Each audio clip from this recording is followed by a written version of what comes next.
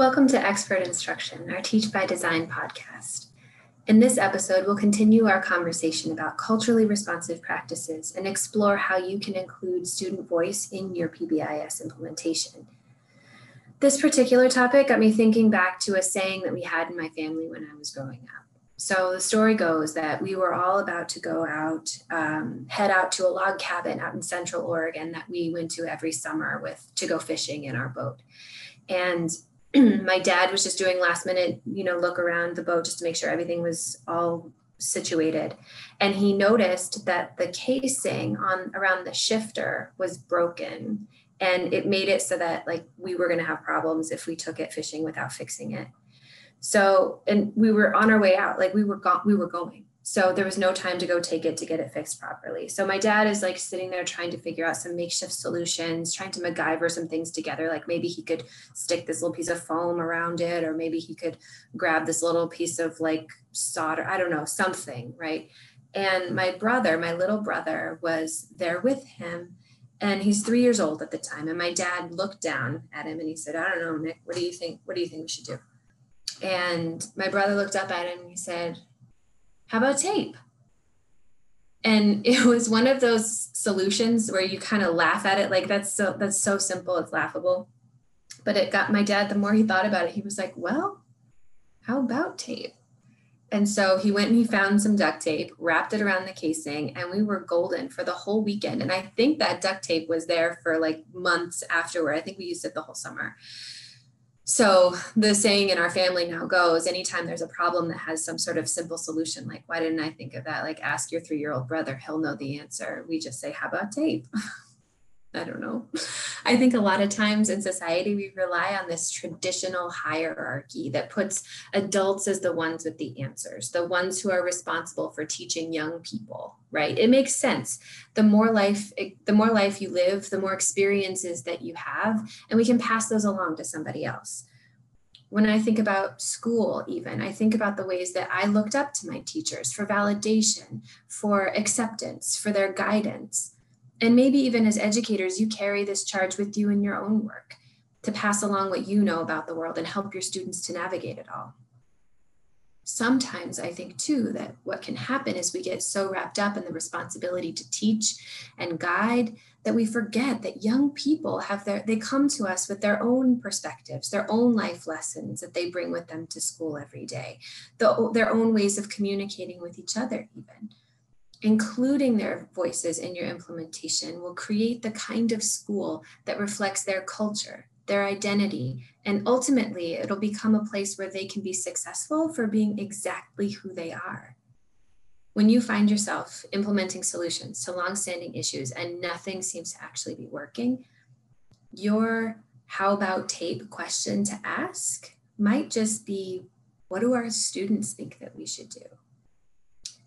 Well, I hope you all got a chance to read this month's Teach by Design article about including student voice in your implementation. Something we didn't get a chance to explore was, what are the actual practices that you can implement in your building to elicit those student voices, family voices, community voices in your implementation? So that's what we're going to talk about today. I'm so happy to have with me 3 folks that I've been following for quite some time. The first is Dr. Jennifer Rose, a nationally certified school psychologist who's worked in a variety of educational settings, from traditional K-12 schools to juvenile corrections facilities to alternative schools, psychiatric facilities. She works for Loyola Community and Family Services out of Loyola University. But prior to becoming a school psychologist, she was actually a classroom teacher for 9 years in Chicago Public Schools. Her work with schools implementing PBIS focuses on school climate as well as addressing students' social and emotional needs. Mulaney Lieberson is also with me too. She's a nationally certified school psychologist as well and a regional technical assistance coordinator working with schools around Wisconsin to implement PBIS and culturally responsive practices. She's also a founding member of the Equity Work Group with the National Center for PBIS, and she's collaborated with state teams looking to embed culturally responsive practices in their state level PBIS framework. And last we have Kent Smith. He is a school social worker with 22 years of experience. He works for the Wisconsin Response to Intervention and PBIS Network, is a member of Wisconsin's Culturally Responsive Practices team, and he's also a founding member of the National Center for PBIS's Equity Work Group. Throughout Wisconsin, Kent trains and supports schools implementing culturally responsive practices. Thanks for joining us today. We're so glad you could be here. Thanks for the invite. Yeah. So in our series, I've been using the Culturally Responsive Field Guide from the National Center as a reference for everything. And the field guide lists 5 core components for culturally responsive practices. There's identity, voice, supportive environment, situational appropriateness, and data, our fave.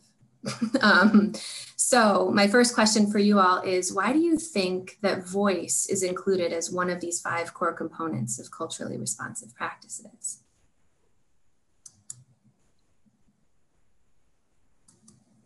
Anyone? Well, I'll get it started. Thanks. If we think about cultural responsiveness, it's difficult to respond if you don't know what you're responding to. And part of that process is providing the environment where folks whose culture varies from whoever is the dominant, entity in control in schools or whatever agency has an opportunity to share their perspective. So that voice part becomes integral to cultural responsiveness, because you have to have that opportunity to share and then also listen to the voices of those whose cultures vary from your own. So without that, there's no cultural responsiveness. Mm-hmm. Mm-hmm. It's the opportunity to speak and to be heard. Yeah. And I would add to that, in Wisconsin, we ran some of the numbers a few years ago, and we realized that our educators are 72% white females. So just thinking about trying to build an educational workforce that is responsive to other cultures is difficult when so many or so much of that population, that workforce, has so many similar experiences or the potential for similar experiences. So for us here in Wisconsin, and then what we've kind of translated that to with national conversations, is that we can't just have voice, we have to also diversify the workforce. But in order to make sure that there's a representation of anything other than what these potential similar experiences are, we have to get people talking about what's going on and what our kids and families and communities are experiencing, and where that can show up in our schools. We really need to make space in our schools for that. I think the other thing is that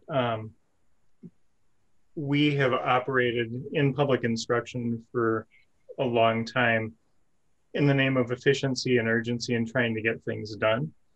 Mm. But that's also led to us making snap judgments or assuming things based on either, like what Dr. Rose had said, what we've known, or what we guessed to be the right thing.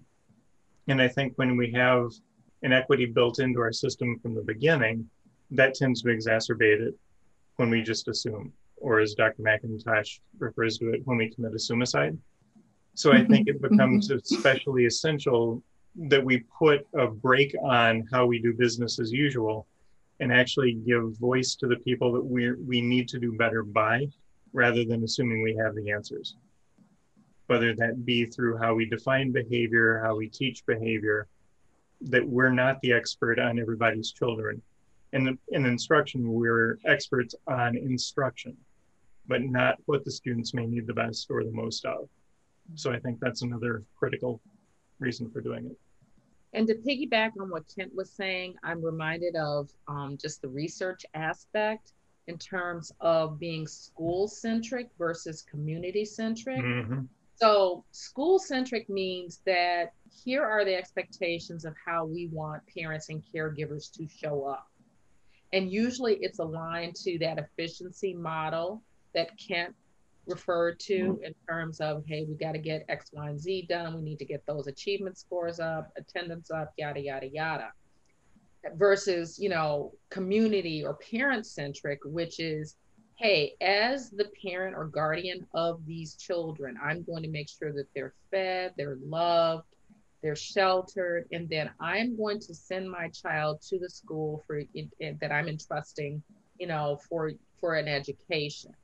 And those two different viewpoints, unless there is intentionality, as Ken and Melanie referred to intentionality about seeking out parent voice, and there are a lot of assumptions that are made. And then when we talk about decisions made in the school, it's not culturally responsive because it's reflecting the viewpoint of the folks who run the school, Right. which, as Melanie mentioned, in Wisconsin and actually nationally, is predominantly white, predominantly female. Yeah.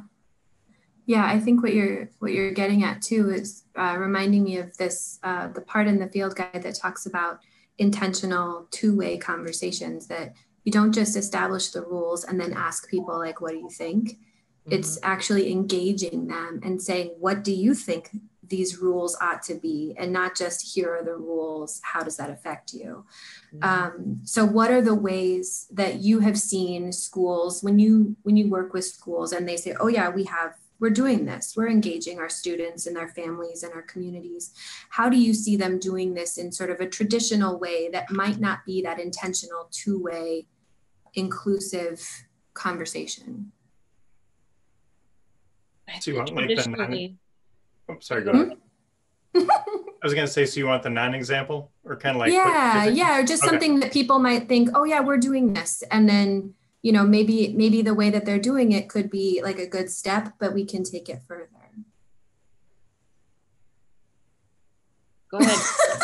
Anyone? It's like a game of chicken. It's crazy. Yeah, who's going to go first? I think sort of like the typical way it plays out is something like, we're going to put our leadership team together, and well, we know we want family voice, so we're going to ask for a parent rep to sit on the team. But sometimes when we meet, it's hard. So maybe, let's have Bob, who's our FIAD teacher, who also has a kid in the building, become the parent rep that's on this team, and we can bounce everything off, one person to speak for an entire group of people. Right. So I think that's kind of how it typically starts out. Mm-hmm.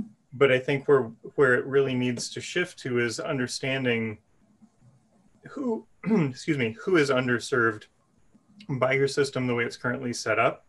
How are we intentionally not only getting the voice and the opinion and the perspective of those families, those community members, but also giving them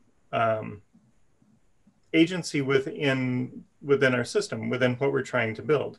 So it's not just voice, but also giving some ownership and listening to the ideas and the feedback and incorporating into what we do, not just, sort of, thank you for your input, we're taking an advisement. Mm-hmm. Yeah, I was similarly, I think schools get really excited about creating stuff. And I'm just as guilty of that as any educator. And I just did it in my current job last week. I created some new document that I felt like was gonna just be so amazing. But brochures, pamphlets, I feel like that's a great step forward for schools to communicate out to families and the community what they're trying to teach behaviorally or even academically. But that's an example of that one-way communication where we've already developed it and we've put it in this beautiful format that basically implies that we're never going to change it because it's difficult to change things that are already in print. So I think while that's an important piece, like that communication out, we have to be sure that schools are finding ways to bring in information as well. So if families and community members are involved from the beginning before that document is completed, that's really what we're looking for. We're looking for, like Kent said, ownership of the system. And I think of some things that I have in common with many educators that I know, like just wanting to control. Sometimes we want to control things as educators because we work with kids and so many things are uncontrollable. And I think there's a part of this process that involves a little bit of for lack of a better word, grief, because you have to let go of some of that control and be willing to hand it over and say, I trust you. And I trust that your voice is going to be one that's going to work in this situation, and that what you have to say matters. So that, I think that piece is a hurdle for people, but really getting people involved before you've produced all the materials, that's the kind of process we're hoping for. Yeah. I think it's important to think about things from a historical context too. If you look at it this way, public schools as an institution became more formalized as part of our culture around the turn of the century. What was going on at the turn of the century? Well, we had this influx of immigration. So in part, the mission of the public school was to not only teach academics, but also teach the American social code, as it were. So for a lot of folks, you know, that was the purpose of schooling. And so people who are part of schools are used to that orientation. However, if we also again return to that historical context, what was also notable about schools at the turn of the century is that for the most part, they were segregated. So then you had a whole group of people, most notably African American, but also according to codified laws, in many cases, particularly in the South, that also included anybody who was not considered white, including Asians, as well as Latinos. So for that part, when we talk about voice, we are actually being, here's that word again, intentional about changing historically the role of schools. You know, from this, we are the ones who are going to set up the cultural norms to, okay, wait a minute, let's hear your perspective. You know, what is the perspective of families, and in many cases, what is the perspective of the students as well? Yeah, something that I mentioned in the article last month, we talked to Athena Vernon out of California, and she told me a story about how she had an after-school program where every year she sat down with a blank matrix with the students and asked them to fill it out. And it struck me like you didn't teach them the behavioral expectations. They taught you what their expectations were going to be. And it was that like this moment of like, that's uncomfortable. Why is that uncomfortable? You know? And it's because you're putting someone in charge that typically in schools, but also in general, young people are traditionally told what to do and asked to comply, when in actuality, like when we're talking about having people take ownership and be invested in the school system, that including them and not just saying like, here's what we expect of you, how does that feel, but saying, what do you expect of each other and what do you expect of me, actually does bring out that ownership. And it creates a space that is, I don't know, authentic, I think, for people. So when we were talking about, so we've talked about like a little bit anyway, what schools might traditionally do with like the one-way communication where you get a newsletter from the principal sent out to families saying, this is what we're doing. Maybe a survey that says, tell us what you'd like to do as a school. Maybe you have your one parent representative, but that's kind of it. And that parent representative could also be someone who works at the school. So those are some traditional ways that we see families included, maybe even students included. How do I know? I'm thinking, let's say I'm an educator and I'm thinking about what we're doing in my school. How do I know that what I'm doing is actually culturally responsive and not just falling in line with those traditional ideas? I think that if we make the connection with both the research and then also the culturally responsive field guide, we can come up with some concrete examples. So what the research tells us about, characteristics of good, say, student-teacher relationships, they say that these are relationships that tend to be characterized by like warmth and students having a sense of connectedness and belonging. So then if I'm in a classroom that's culturally responsive, then I'm going to see that example, as you described, of the teacher asking the students to fill out the matrix, as opposed to the teacher handing the matrix to the kids. So that's part of that intentionality about trying to build that emotional connection between the teacher and the students. And that's linked with this sense of being culturally responsive. So if you took out culture and we just focused on the word responsiveness, how do you characterize responsiveness? There is that element of being empathetic and actually concerned, aware about how someone else feels or thinks about something, and being intentional about adjusting your thinking, your emotions, and your response to that other person.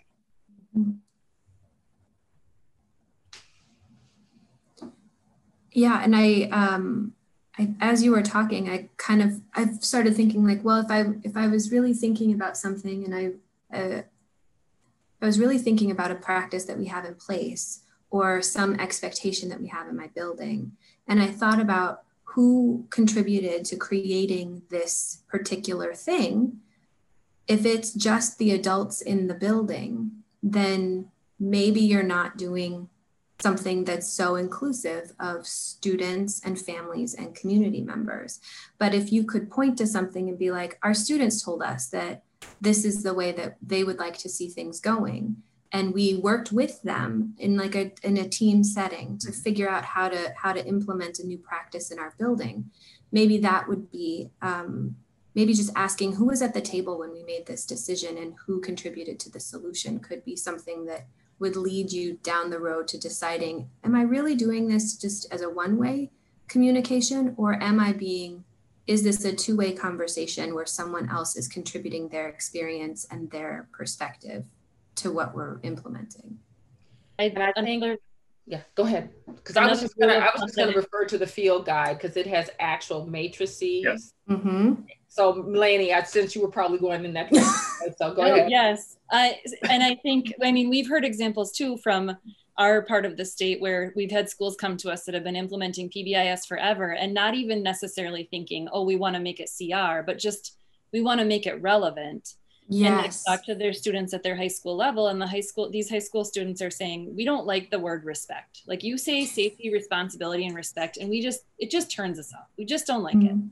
So they got together with their students and they talked about what word might mean more to them and their expectations. And that's something that I think we take for granted as educators, that we just assume that we're picking this because there are tons of examples on the internet and it's going to make our lives easier. But really, we need to be more intentional about including those voices. And then the other thing I was going to mention, I heard on a podcast years ago about a school that looked at all of their rules through the lens of power versus purpose. And it has always stuck with me. So if you're intentional about getting voice in your rules, then another question you could be asking is, does this rule exist to give us as adults power?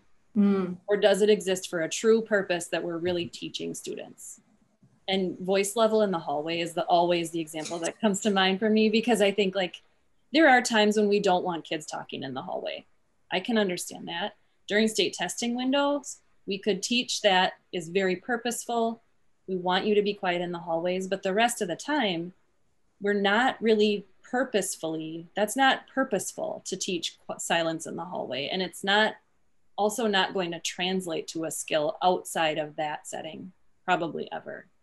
So when I think about things like that, what do we need to be teaching here? What's the purpose behind it? Why is it important? And then how can we make sure not just that we're teaching kids to switch away from a code that they've known in their community or with their families, but that we're making space for what they know in our schools so that we can show them that it's really valuable to us, just like it is to their families and their communities. I think one of the other things tying into that power versus purpose and how do you know, that question of why are we doing this is an essential question that a team has to wrestle with. How did you land on your expectations in the first place?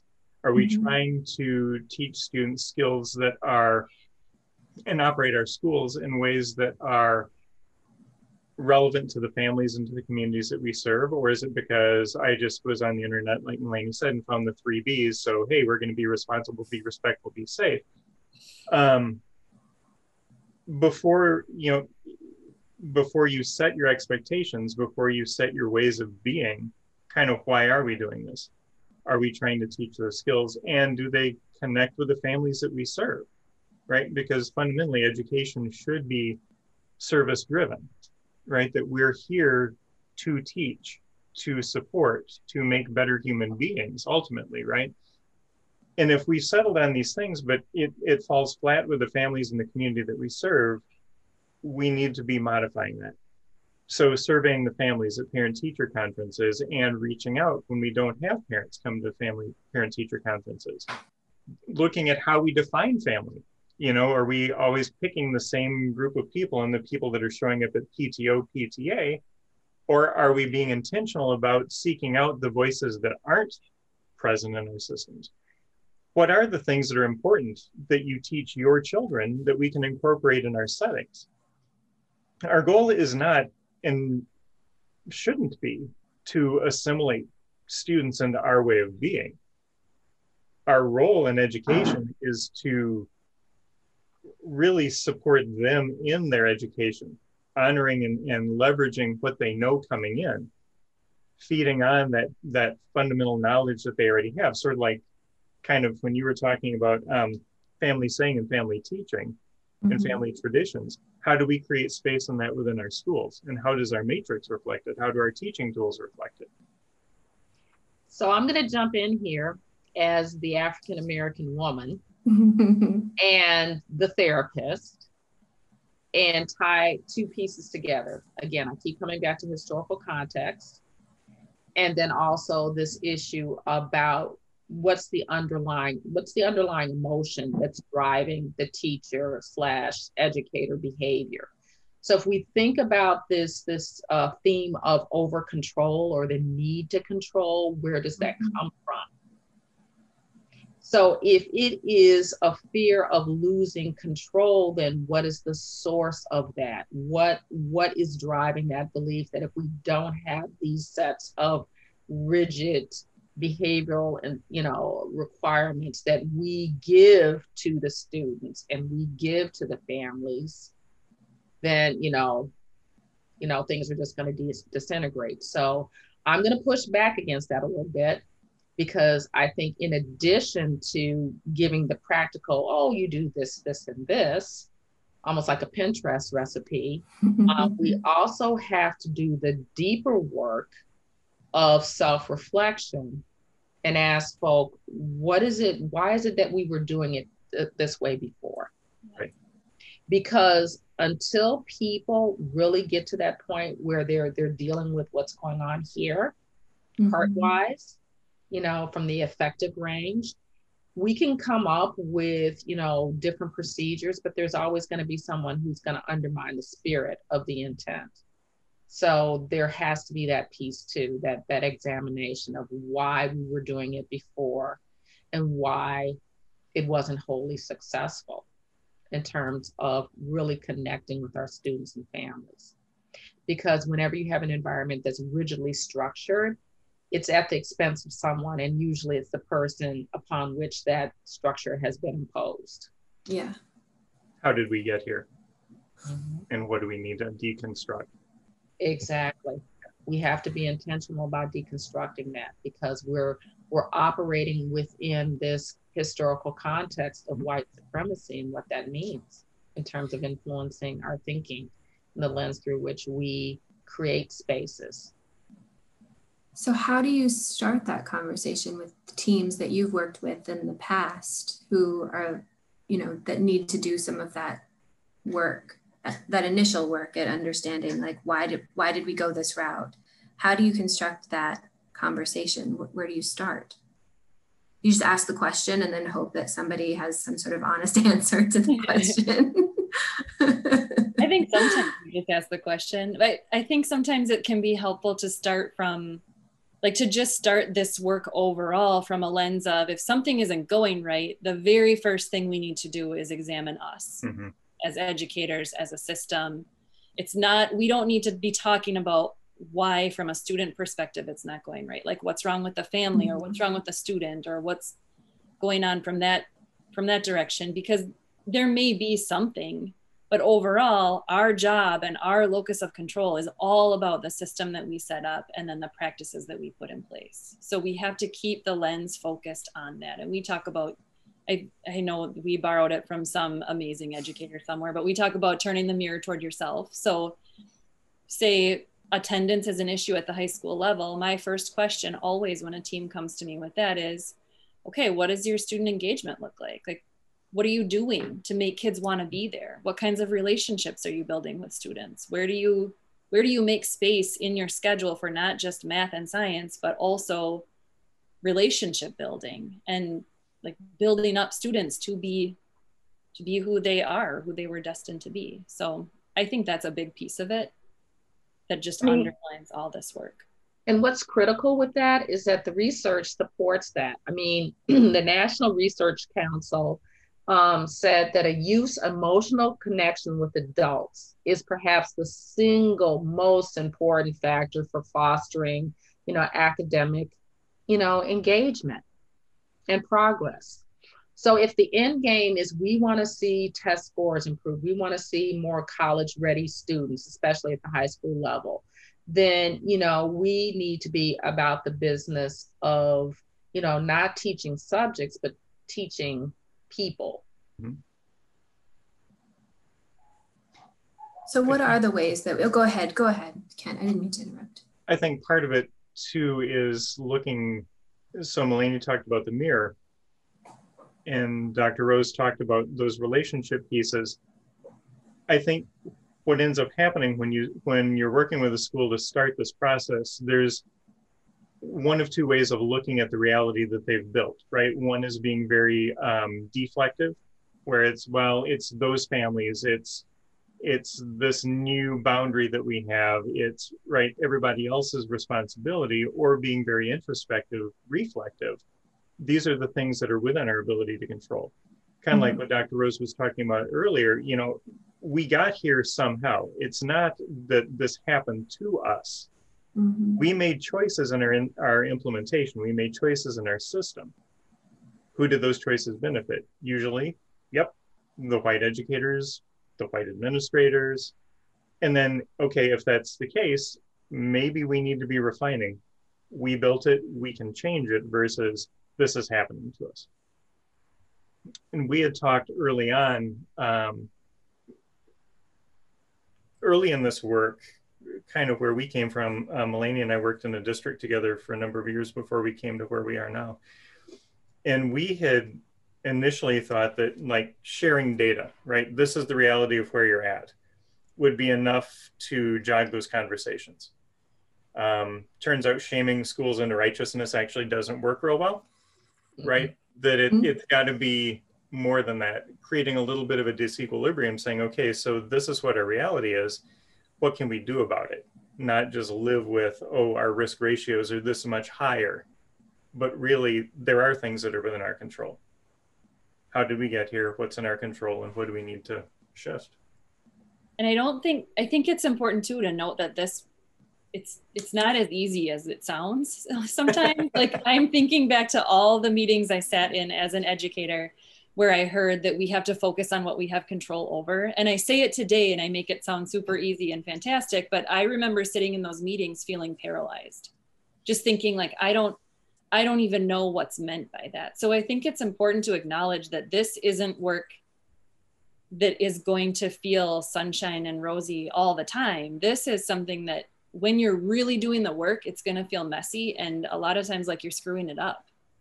So I think that's one thing that I try to share with teams, because I think it's important to acknowledge that feeling. Like you have to be able to live with that for a while and push through that. And it won't be perfect. Exactly. We're looking for better. Right. Exactly. So it's almost as if you have to be in tune, have that emotional awareness of your own levels of discomfort. I mean, this is actually like a therapeutic technique. There's this approach called dialectical behavioral therapy that was designed to help people manage these intense negative emotions.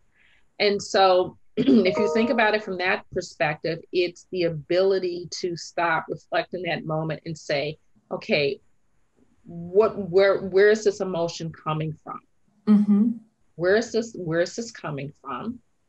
Okay, where do I feel it in my body? Just kind of sitting with it. And then also remembering that emotions are temporary. I mean, they come and then they go. And the longer you're able to sit with your discomfort, to be able to not act out on it, not to speak, not to become defensive, retaliatory, walk away, any of the other countless behaviors that sometimes you see during these tough conversations, then you're actually building up that stamina to have more of these conversations. And I think that's some of which what D'Angelo refers to in white fragility. Because most white people are not accustomed to having tough conversations or even discussing race because, Right. it's seen as being impolite. And so that muscle has not been developed. So that's one of the integral parts, is being able to develop that tolerance, to be able to sit with your discomfort and move past that so that you can really, truly, authentically engage in the process. And so much of this work seems so dependent on the relationships and the trust that you build with your teammates and with your students along the way, that none of it is actually possible if you don't have some sort of trust that's established, that speaking up or being honest about something isn't seen as a problem, Right. It makes me think, so I've been reading Dr. Christopher Emdin's book, For White People Who Teach in the Hood, and the rest of y'all too. And a practice that he implemented in his classroom was the co-generative dialogue, where he invited 3 or 4 students to join him in conversation for a number of weeks. And he basically was specific about who he selected to join him. There was a student who wasn't doing all that well in his class. There was another one who was, and then there was, just a variety of students from his classroom. And he let them know, like, this is a place for you to tell me what you like and what you don't like. And it's a place for you to affect change in the way that I run this classroom, because you're going to be in it with me.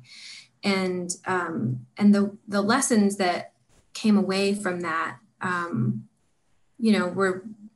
it just struck me that at the beginning of the time that he had with these students, they were very skeptical, because they're like, you're our teacher. I don't trust what I'm about to tell you, that if it's negative, it's going to turn out okay for me. To implementing a very small change, right away. And then all of a sudden they were like, oh, our voice actually matters. And I'm seeing the impact that it's having on my education. And so over time, they created this trust, and he was able to build this cycle of feedback with his students that was a revelation for him as a teacher. And so when I think about how schools might be able to do something similar in their PBIS implementation, we're not talking about academic instruction necessarily. We're talking about school culture, school climate, these kinds of things. What are the ways that schools can start to engage students, to engage families in this culturally responsive way?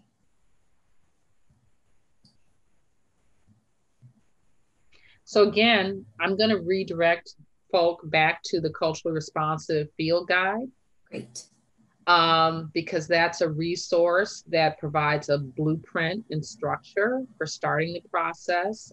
Yes, I'm shamelessly plugging this document. So are we, it's fine. But I feel like much of what we have explored during this talk so far has actually been articulated, yeah, by my colleagues in the field guide. And again, it starts off with this whole process of what Melanie talked about, turning the mirror inward, because we talk about that in the very first sections of the field guide about doing self-exploration. Because again, we have to start first and kind of examine ourselves, our own way of thinking, how our own lens through which we see the world influences our expectations of others.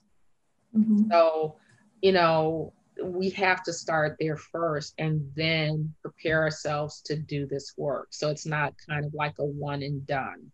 And I think that piece about self-examination, self-reflection, again, when I do this work with teams or small groups, that tends to be the stumbling block. People want to get to, well, how do I get these students to do this? How do I get these parents to do this? And it's that efficiency we're talking about. Well, how are you going to get other people to do stuff when you're unwilling to do the work yourself, on yourself? Be the person that you want others to be by modeling that behavior. And I think the thing that really sticks with me about, we call it identity work, or like that internal look before jumping to practices, is that I think it's easy to do maybe in a one or two staff member basis, but what we are really trying to challenge schools and districts to do is to embed those pieces into their system. So it's not just that you look at who you are as a staff and what that means collectively for your impact on students once in a while. It means that you do that periodically throughout the year, and that it builds on itself and that it spirals. And then secondary, we talk through the field guide about choosing an area of focus. And again, emphasizing that systematic piece, the part of, yes, it's great to want to get student voice in your acknowledgements, but it can't just be one teacher or one classroom. Right. It has to be a systemic approach that applies throughout. So I think if I were going to give advice about where to start, I would say start with identity, as Dr. Rose said, obviously, first of all, but then secondarily, look for where there's a hook. Look for where people might be interested in making a change, whether it's enhancing a practice that already exists or building up a practice that you're not great at.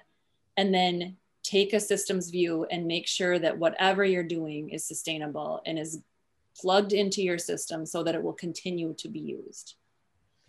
I think that sense of identity impacts the school culture and climate as well.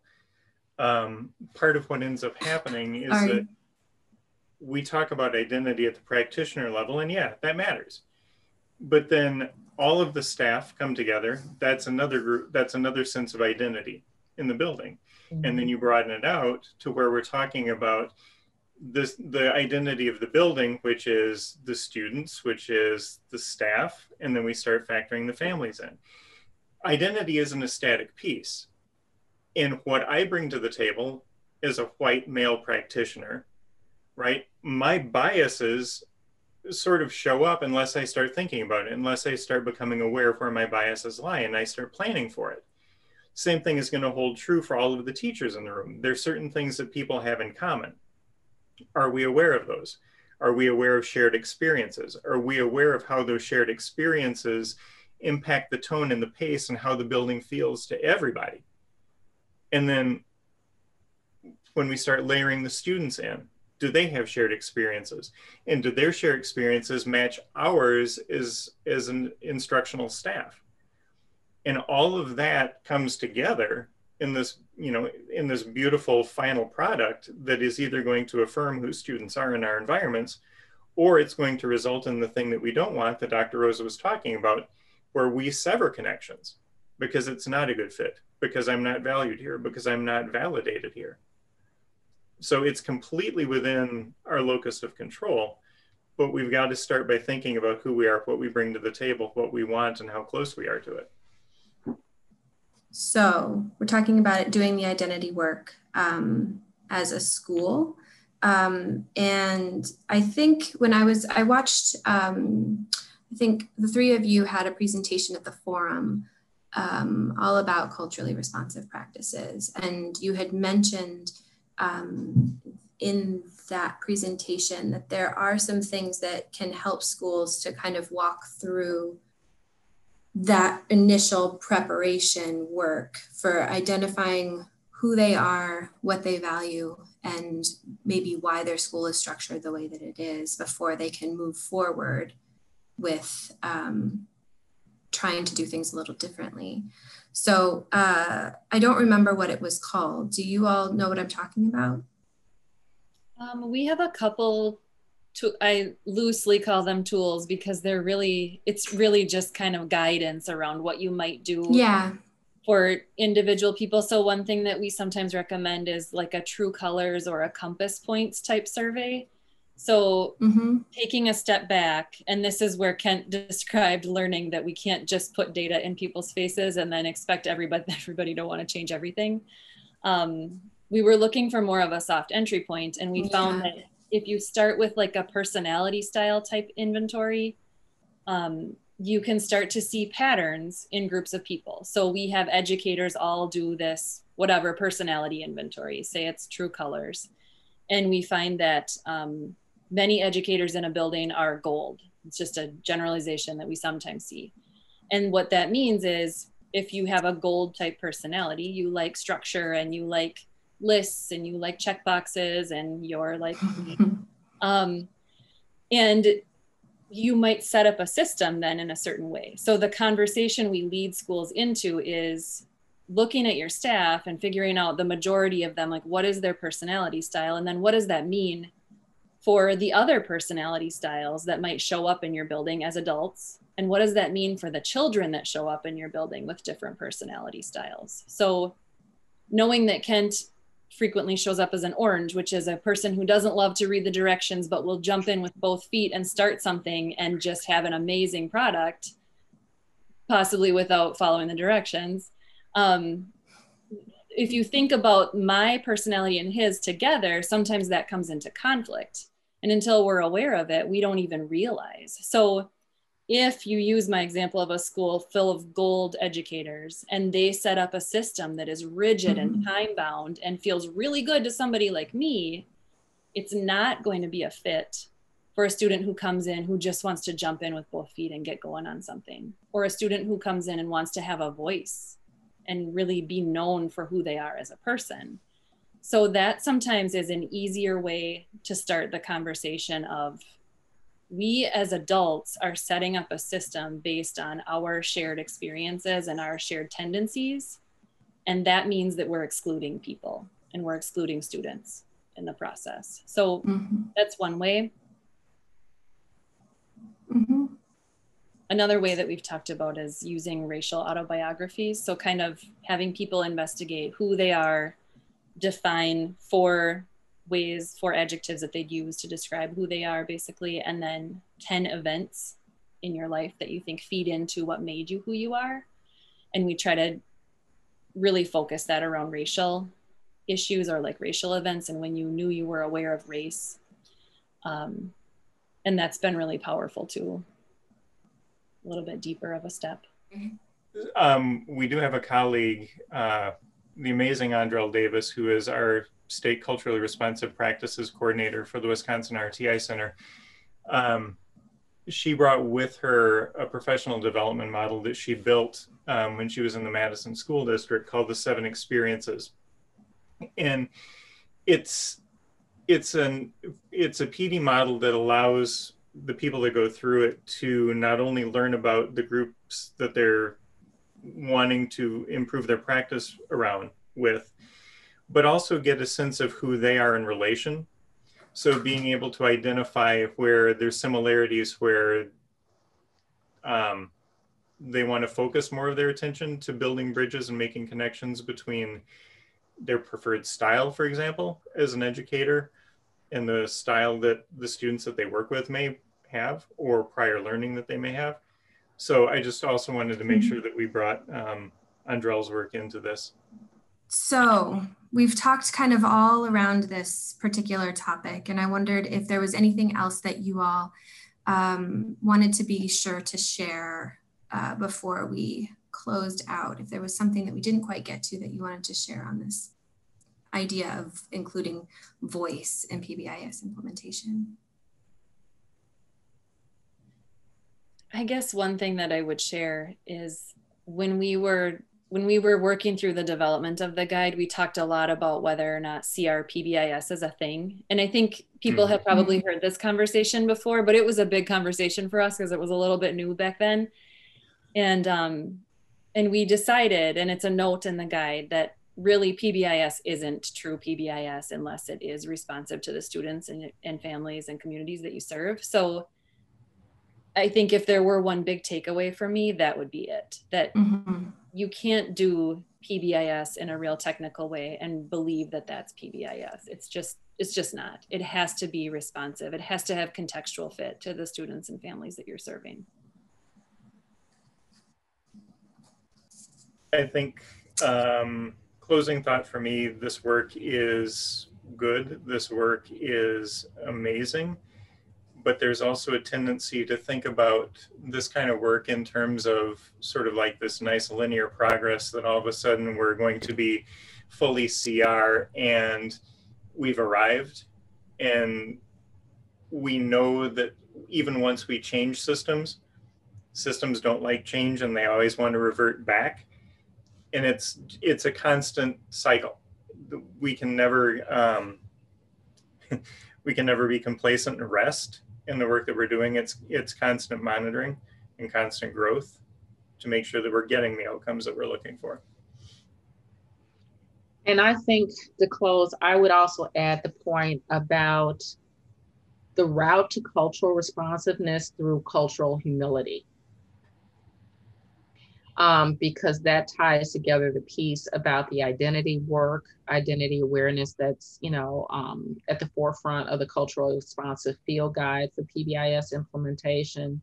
It's about, being aware of your own culture and how that influences the way you see others, your expectations, and realizing that your culture, just because that's the way you grew up or you were used to things, doesn't necessarily make it the right way, or even in this case, the best way of connecting with students and families.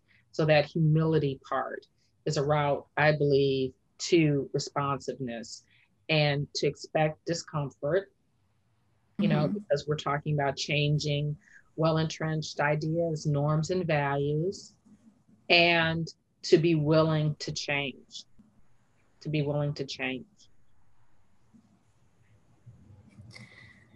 Well, where can everybody find some of the work that you all continue to do? Where can they go? Where can they follow you? What can they check out? I think we're all on Twitter. The National Center's PBIS Forum website, I believe, hosted our presentation still. So that and all of its recorded work. Yes.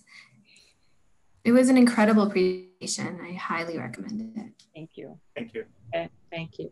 You could also look at our roundtable discussion guide. That's also on the National Center site.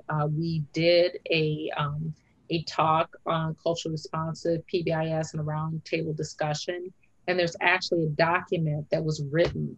So if you want to supplement the culturally responsive field guide, you can also look up that RDQ document as well to get additional information about cultural responsiveness, and also some examples from the work that Melanie and Kent have been doing in Wisconsin.